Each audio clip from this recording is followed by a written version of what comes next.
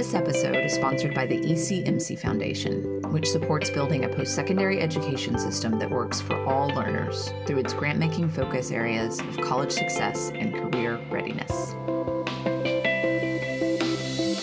Hello, welcome to The Key with IHE. I'm Paul Fain, the host and a news editor at Inside Higher Ed. Traditional colleges were facing plenty of scrutiny about their role in helping to perpetuate inequity, even before the pandemic and the current national unrest over racism in society. But these crises have exposed those problems in an even harsher light. For example, data from the Strata Education Network's Public Viewpoint Survey show the disproportionate impact on work and education for people of color. Almost a quarter of Black and Latino Americans have been laid off so far during the crisis, the survey found, compared to 15% of white Americans and 13% of Asian Americans. Likewise, Black and Latino Americans are much more likely than white Americans to have changed or canceled their post-secondary education plans. A quick note about that data before we get into the conversation. IHE and Strata have partnered on the Public Viewpoint poll. Strata provides funding to Inside Higher Ed to support our coverage of the survey and related workforce issues. IHE, of course, maintains editorial independence in this coverage. All right, this is an important topic. I spoke with Johnny Taylor about these issues. Taylor is president and CEO of SHRM, the Society for Human Resource Management. He formerly was president and CEO of the Thurgood Marshall College Fund and was appointed by President Trump to chair his advisory board on historically Black colleges and universities. We're fortunate to get Taylor's broad perspective on higher education and the workforce with an equity focus. So a focus on students, which is really a very personalized experience, is incredibly important. And I think I know HBCUs and other minority serving institutions have the ability to do that in a way that large institutions, particularly, they just don't do that. They don't have to do that, by the way. So they have not done it. And with a society that's becoming browning and graying at once, in the future, that is your future student. I also spoke with Laurel Espinosa, Vice President of Research at the American Council on Education. Espinosa has researched how minority-serving institutions serve as engines of upward mobility. She's an expert on equity in higher education and talked with me about how colleges can and should do better. I'm going to get out of the way and get this one started. Thanks very much for listening. So I'm speaking with Laurel Espinosa. Laurel, thank you for making time for me. Thanks for having me. So even before the pandemic, you had done some research on social mobility with a specific focus on serving underserved student populations. Can you talk a little bit about where you've looked into this issue in the past? Yeah, so this issue of social mobility is an interesting one, right? Because we have a higher education system that does an enormously positive job on keeping people upwardly mobile. I mean, if you look at any of the data and you look at the income of individuals that have a college degree, it always surpasses those that don't. I mean, there's a lot of positive stories for higher education here. On the other hand, and I would love to just point your listeners to a new book by Tony Carnevale and some others called The Merit Myth. I think they do a great job laying out the flip side to that story, which is that higher education continues to actually perpetuate the problems that we have with mobility. And, you know, I like what they say. They say it causes as much as it cures what ails this nation, higher education that is, including widening income gaps and social divisions. So that's an interesting statement to make, certainly in the current moment of division, but it's really true. So, you know, we have to really wrestle with both sides of that story, and you can't have one part of that story without mentioning the other. All of that said, we did look at mobility at ACE a little while ago, but specifically looking at the role of minority serving institutions. So these are also the institutions that serve the most students of color in our country. They serve the largest proportion of low-income students and first-generation to college students. And so we were very interested, okay, this is where the students are. What are the outcomes there? And we've done a couple of reports on that, but this one really does show, and I'm pleased to say that MSIs, by and large, do a better job on social mobility than non-MSIs. And a big part of why we wanted to do this report was to point to the fact that these institutions need more resources. They need greater investment. When we talk about higher education, we're often talking about the elite schools or perhaps the more selective. MSIs are largely two-year institutions. They're open access institutions, and they're very tied into their communities. So perhaps it shouldn't be a surprise, and certainly if you work at an MSI or went to an MSI, it shouldn't be a surprise that they have such great outcomes on mobility. But, I think they're not the schools that policymakers or other types of leaders look to or think about when we talk about mobility, and we wanted to change that. Well, there are also, unfortunately, institutions that depend a lot on public funding that's threatened right now as well, which... That's right, especially now. So, yeah. What are some of you mentioned that they're often really integrated into their communities. What are some of the reasons that you think these institutions tend to do better in serving their students and helping them enter the middle class, getting well-paying jobs? Yeah, well, one thing that you'll hear people that work at MSIs or study them like I do is you hear this saying of student-centered, or you might hear the term meeting students where they are. These are institutions that approach their student body with an incredible level of what I've called in another report with the National Academies, intentionality. So the culture and the fabric of the institution, the people that work in it, are there to cultivate talent. They're not there to weed talent out. They're not there to, watch the cream rise to the surface, as you often see in more selective institutions, this attitude that, it's merit alone. They have a different understanding of what merit is, and it's multifaceted, and their students come with a lot of strengths and resiliency and experiences that I think other practitioners and educators don't see as such. And so these schools are really just, known to serve their community, that piece of being community-centered. Many of them, because they're open access, because they're two-year institutions, have a different mission, different vantage point on their communities. And that shows up in how they teach, how they support students, and, really the student experience. Obviously, these challenges were severe before we had 20% unemployment and a rolling pandemic, but only more intense now, not to mention, the big story right now, the racial unrest, unrest over police brutality and racism in society, which of course is affecting higher education as well. When you look at the numbers, the impact thus far of the pandemic has obviously hit people of color much harder than others.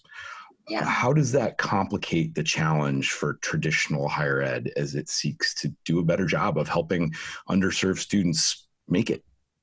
Yeah, this is a tough time. It's incredibly complicating. Before we came on to do the podcast, you had mentioned, I think it was Rich Reeves said that, so what did he say, that our economic system was a pre-existing condition? Yeah, the U.S. political economy is a pre-existing condition itself. Yeah, I love that, because you can apply that here. Equity or inequities in higher education is a pre-existing condition. And, the things that I really worry about in this moment is that many of the students who will fall away, and the data that you released with Strata really shows that students of color are falling away from higher education in this moment of the pandemic. And then, yes, layer on top of that a national racial crisis. I'm really worried that those students won't come back at all, or they might come back much later, which means that few of them will do so.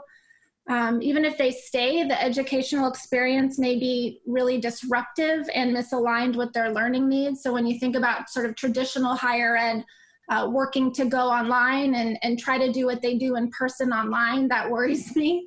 There are many deans that I've talked to that said, 80% of their faculty had never taught online. So this is a really important moment to reinforce the equity equation when it comes to online learning, which really is not easy to do. And I'm also worried that students will go into more debt over this crisis. I mean, we already see, for example, Black students in the work that we do on race and ethnicity in higher education at ACE.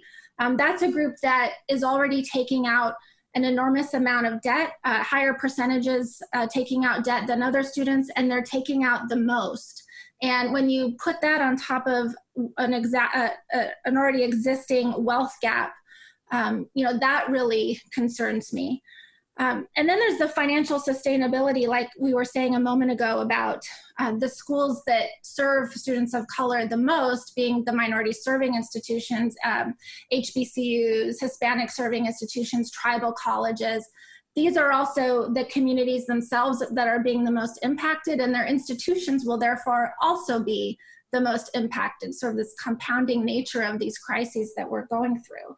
So I'm worried about the sustainability of these institutions, about public funding. When you look at the last recession that we had and you look at where disinvestment in higher education happened the most, it happens at these institutions. So how are they going to meet the needs of a student body that's really been traumatized by the pandemic, by the racial crisis?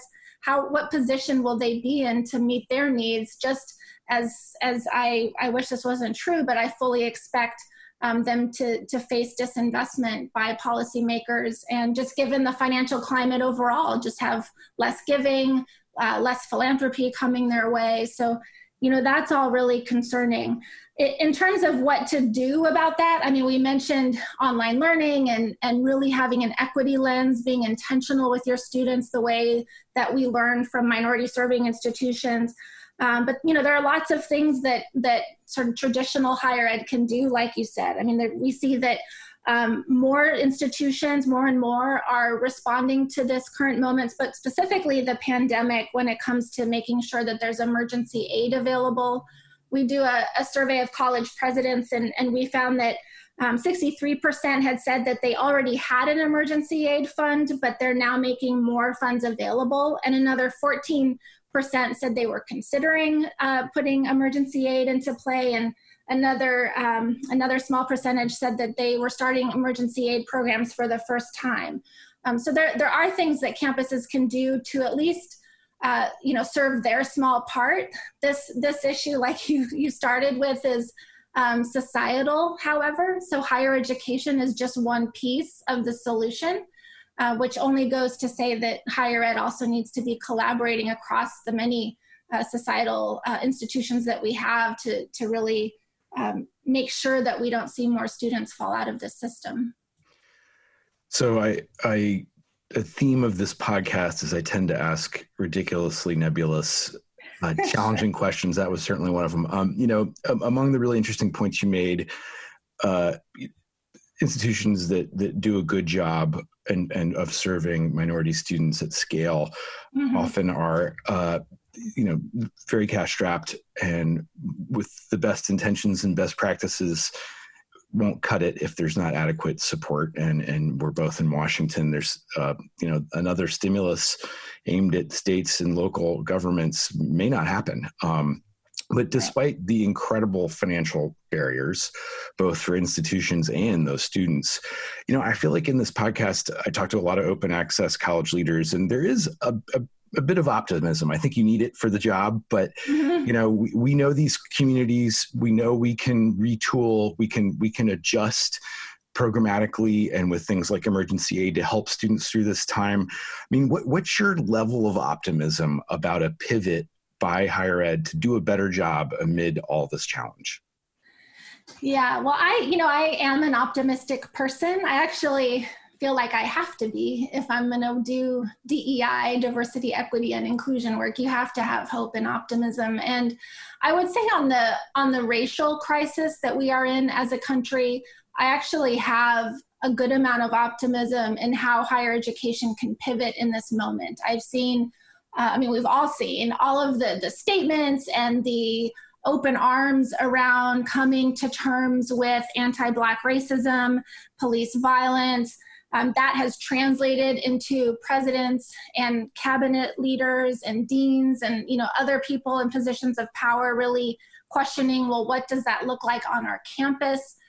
All of the work that we've been pushing out on race in higher education has been, really taken in higher rates than I've seen in terms of those that are responding to us, asking for resources. So in terms of the moment, I do have some hope, and I would just encourage more leaders to speak truthfully, speak with an open heart right now, go to the ground, do some self-examination of their own leadership and of the leadership at their institution, shore up their capacity for DEI, which again is something that I'm seeing more institutions do because they're looking forward to the fall for those that are quote unquote reopening. And, of course they should expect a student body that comes back fatigued and also demanding, right? I mean, before we went out last year, ever since 2015, we've seen student protests and students demanding literally, through lists of demands that campuses get serious about diversity, equity, and inclusion. And we have no reason to think they're not going to come back and continue to demand. In fact, they will and they should take advantage of this current moment. So I have some hope there. And it's unfortunate that you have to go through a crisis often in higher education to get serious about something. But I see that we have the potential to get serious right now. Do you think, obviously the challenges, the barriers that students face that Strata data exposes were there before, but it's more stark than ever. Do you, to your last point there, do you feel like there is a growing acknowledgement that these barriers cannot persist? I mean, they're not new, but they're worse now. Yeah. And I do think there is a growing acknowledgement. What we have yet to see is there a growing appetite for action? Because there's a real difference between acknowledging a problem and acting on it. And thus far, we haven't seen enough action. And, that's the question. Will there be action? The group that, not surprisingly, the group that stands out in our data on race and ethnicity is having some of the just really disproportionate outcomes to others. There's actually two. One is African Americans and the other is Indigenous communities. And when you think about the pandemic, I'm sure listeners have read different news reports and stories, but those are the two communities that have been hit the hardest by the pandemic. And, when you already have that pre-existing condition that we talked about, and then you layer on a pandemic, what do you think is going to happen? I mean, this is it. This should surprise nobody, actually. If anybody is surprised by this, they should take a big step back and examine their assumptions and the lens through which they look at the world. This is perfectly, really something we should have expected. And so the question is, where is the action? And, I would challenge leaders to think about what they should expect for the fall, what they should expect for the next several years, and be real about that and start to create solutions before they get to the crisis, before, we're at the end where you can hardly turn back. Laurel, thank you so much for indulging my questions. Those were definitely not softballs. Happy to. We'll let you go here, but before we do, can you tell our listeners, you're at the American Council on Education, obviously, but you've got a new role looming. I do. I have a new gig. I am starting at the Alfred P. Sloan Foundation in late July, and I will be directing their programs on DEI and STEM higher education. If any of your listeners know me, know my work, you'll know that diversity in STEM is a topic that I've worked on most of my career. So I feel like I'm a bit full circle now and going back home to DEI and STEM. I'm really excited. I can't wait to start. And, it'll be another avenue by which to pursue change, which is really exciting to me. Well, good luck in that. We'll want to keep in touch. And thanks so much, Laurel. Thanks so much, Paul. We're going to take a quick break now. Please stick with us. We've got more to come. Does Inside Higher Ed's wide-ranging coronavirus coverage help you stay informed? Show your support by becoming an insider, our membership program, and enjoy special benefits and offers. Your support helps us continue our journalism and free access to all of our daily news and opinions. To learn more and join, please visit www.insidehighered.com/membership. All right, I'm speaking with Johnny Taylor. Johnny, thanks so much for making time for me. Glad to be here, Paul. So a big understatement to say that we're seeing a lot of troubling data about the impact, particularly on people of color, both in their education and training and in the workforce. Yes. What are some of the trends, the data points that you've seen that are most alarming right now? So there are two that stand out, and as you pointed out, there are many. But the two that stand out now, one is more immediate. That is, and we jokingly kind of say in the African-American community, particularly, we say when America gets the flu, we get pneumonia. Or America gets the cold, we get pneumonia. But the point is that whatever is happening in the rest of America is even worse and multiplied in terms of its effect in Black America for all of the reasons that we know. And frankly, that's the root cause of a lot of what's going on, the social unrest that we have. Not to get off into that, but I, for one, am confident that this is a lot bigger than police brutality. A lot of the frustrations that are playing themselves out are because of a lot of inequities, a sense of lost opportunities, and that are really making people kind of frustrated as they experience the American dream, or at least attempt to experience it. So I think the most immediate challenge is that minority-serving institutions, HBCUs in particular, were already under-resourced. And I'm talking financial resources, human resources, by the way. And so from a faculty, from an administrative standpoint, et cetera, there were some challenges there. And so what that has done, even technology infrastructure, the number of our schools, when I was the president and CEO of the Thurgood Marshall College Fund, where the entire campus in 2017 was not wired, where you would just assume in 2020 that every college campus had the infrastructure necessary to compete for grants and to service their clients, and they just didn't. You'd be surprised. So the immediate problem is they didn't have the resources before, and now they surely don't. And as a result, they are, and oftentimes, even when competing for students, they're the student who says, listen, I can go to this majority institution, which can provide me a better, frankly, higher quality remote education versus my HBCU that I love, and I love my teachers, but they're not trained at it, don't have the infrastructure. We are losing students, just bottom line, because the students are consumers increasingly of higher ed, and they're saying, if I'm going to spend the money, then I want the results. And while I'd love to support a Black school, I want the school that I can get the best return on my investment that hopefully will lead to a job. That's number one.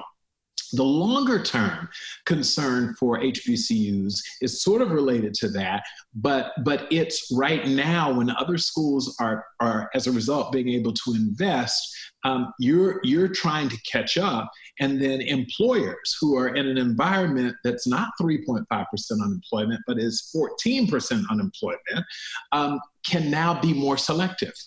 If you think it was bad before, we don't visit these minority-serving institution campuses because of yield. Imagine what the situation is now when 30 million people are in the market looking for jobs. I don't need to do any campus visits, right? And I surely don't need to visit your campus now because the talent is plentiful. So I think you have a longer term problem, which is going forward, you'll have an even tougher time making yourself attractive, at least in its current state, to employers. And then the short term is how you're going to make yourself attractive to students. So looking beyond HBCUs and MSIs, obviously you raise a good point about existing inequity in our society and resource problems that are only likely to get worse, unfortunately, for that sector. And yet the sector does do better than the rest of higher ed in certain ways in preparing students to enter the workforce. What are some of the lessons that you'd like to see the rest of higher ed taking away from MSIs and HBCUs? And do you see an urgency there at this point? Three things that I think HBCUs, amongst a host of other things, but namely, they were very student-centered. And not just student-centered from the perspective of providing nice dorms and nice events because they had budgets, but the nurturing and the focus on the student, taking students where they are and taking them to some desired state. So a focus on students, which is really a very personalized experience, is incredibly important. And I think I know HBCUs and other minority serving institutions have the ability to do that in a way that large institutions, particularly, they just don't do that. They don't have to do that, by the way. So they have not done it. And with a society that's becoming browning and graying at once, in the future, that is your future student, right? And so you've got to do that better. The second thing that I think the minority serving institutions, including HBCUs, do and have done particularly well is about inclusion. So it's not just diversity. Diversity is about getting different people together. Got it. Almost anyone can do that if they choose to do it. And the majority of institutions have done that better over the years. But they've not been able to deliver on the inclusion side, the sense of belonging once you get there. So sure, I'll go there, I'll labor through these 4 years and get a degree, but I have no fondness, no sense of that was a great experience. And so that's what majority institutions don't deliver on that HBCUs do deliver on. And then the third area is ultimately, it's about, and it's really tied to I'm going to say a third area, but it's an extension of the second area, and that is this sense of fondness. Gallup and Strata did some research that talked about whether or not when you ask students, would they either go back to their institution, do they regret? It was essentially a study around regret. I don't know if that's the language they use, but it's about regret. And HBCUs fared very well. HBCU graduates, if you remember, there were headlines about that HBCU alum have a far more favorable sense and less regret than mainstream institutions do. So I think that's the third thing that they've got to do well, is somehow you could learn how to reduce the level of regret with not just minority students, but all students, because that is what was the major aha moment out of the Strata education report. Absolutely. I'm glad you brought that up. So again, you straddle hiring and higher ed in a pretty interesting way. You mentioned the problems that were there before with 3-point-something unemployment. Now we're at 14 and going up. But, I did feel, at least episodically, among big employers, particularly in tech, there were some sincere efforts to diversify, get creative in talent acquisition. Do you see that sustaining as there's a scarcity of jobs? It's going to be hard. I mean, I might as well be as blunt as I can be. A lot of that, not just racial minorities and gender and all of that, but even the work we were doing with untapped pools of talent around age and the formerly incarcerated, which, overly indexes Black and brown disproportionately. I think we did that because we were in a ultra low unemployment environment. I'm not so sure that continues at the same level, because a lot of organizations are not hiring right now at the levels. In fact, many of them are still. We're expecting the second leg to drop in terms of this, because we all thought 2020 or 2021 was going to lead to a recession, even without COVID, right? So we think COVID may just lead to an extended one. And so we were already seeing some softening in hiring, frankly, and I think this is not only going to make it worse. But here's something that I hope we get to talk about, and that is the longer term view for higher ed, period. And especially, we have a birth rate problem that started in 2000, fewer people, and we were all talking about this when I was in higher ed, that fewer traditional students are coming into the workplace. There's also a narrative problem that because of student loan debt topping $1.23 trillion, people are over it. And they're, for the first time, I think, in modern history, questioning whether or not there is value in achieving and earning and obtaining a college degree, frankly, at any cost. I heard Tim Cook and Ginny Rometty, IBM and Apple say 50% of their new hires last year didn't have college degrees. So there is a total sea shift right now in terms of how the value of a college degree, coupled with debt, coupled with a birth rate problem, I'm not sure this bodes well for higher ed, period. And we as employers are simply responding. If that means that the 18-year-old in times past who would have gone to college for 4 years and we had to begin recruiting them in year 2 or 3 of their 4-year journey, if that person has said, I'm not going to college at all, recruit me out of high school, I'll go to college or community college or some online college part-time. Meanwhile, I get job experience with you, so I finish with the debt, no degree, and work experience. Guess what, higher ed? Then your value proposition, with the exception of the truly sort of elite institutions where some portion of the population is going to want to pay to have a Harvard, Yale degree. I mean, it is what it is, right?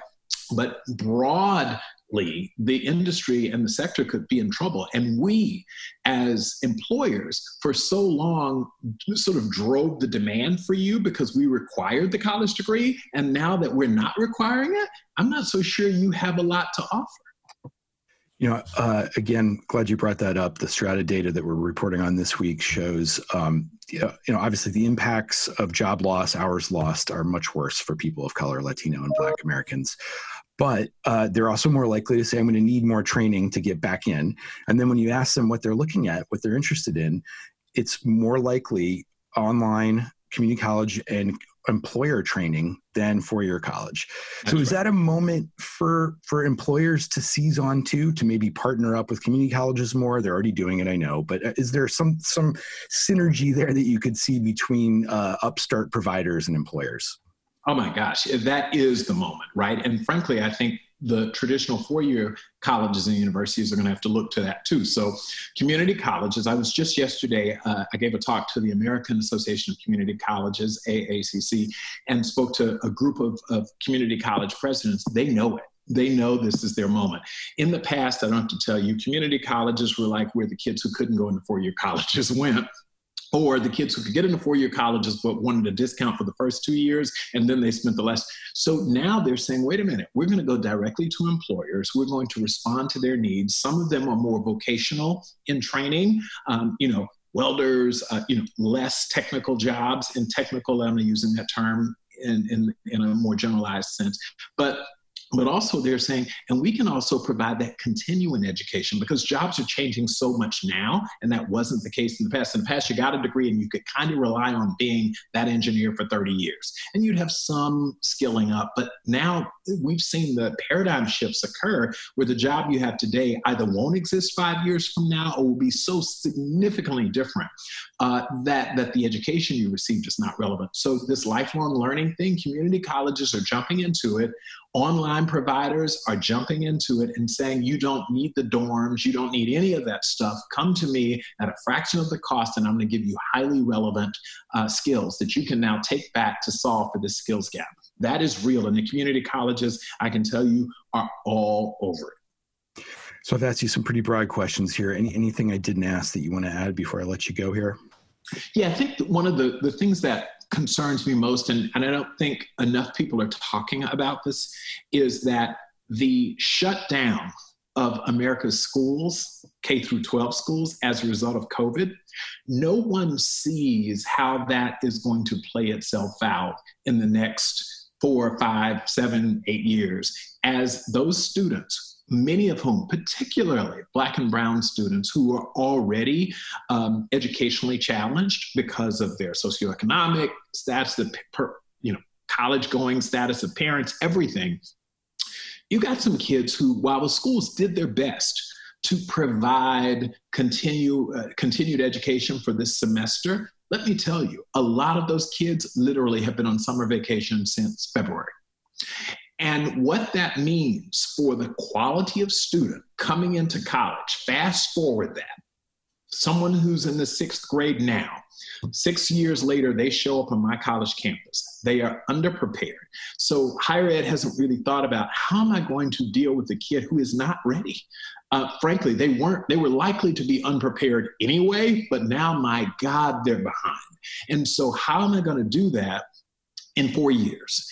In a cost-effective way this is what's coming. It's very scary to me. And I think higher ed needs to think about, in short term, what are we going to do? But the problem that's coming is your new class, there's a very good chance. And again, I'm not talking about the elite institutions. The top 100 institutions in this country, where my child is going to go to school, she's going to be fine because I've hired tutors and all of that good stuff. And so everything's fine. I'm talking about the overwhelming majority of America's students who have lost a semester. And then they didn't just lose a semester. This would be different, Paul, if they lost the fall semester and then we came back in the spring. But you're talking about spring and summer. We already knew there was summer loss, right? We knew that concept before this. So you didn't lose summer, you lost a year. You're going to bring kids back in August. I'm hearing in some parts of the country, because of the fear of a double spike, they're going to continue online education through the fall, which means a total year out of a kid's education. This is disastrous. And I don't think there's enough of a conversation being had about what you're going to need to do when that kid shows up on your college campus. And you can't just say, then I won't admit them, because there's already a shortage of students coming to college anyway because of the birth rate problem. Higher ed has got to figure out now what it's going to do, because the PK through 12 problem is going to become their problem very soon. Good points. Johnny Taylor, thanks so much for sharing your time and expertise. I've learned a lot, and I hope we can keep in touch as these challenges play out in coming months.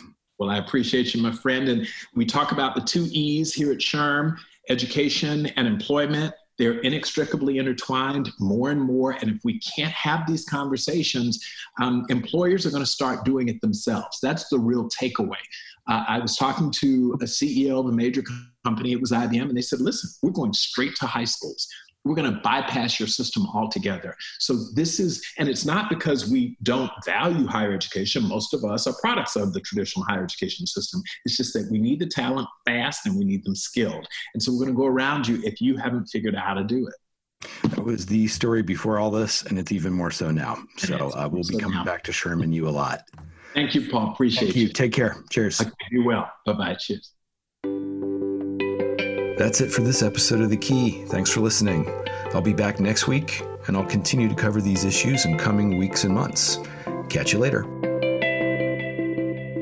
This episode is sponsored by the ECMC Foundation, which supports building a post-secondary education system that works for all learners through its grant-making focus areas of college success and career readiness.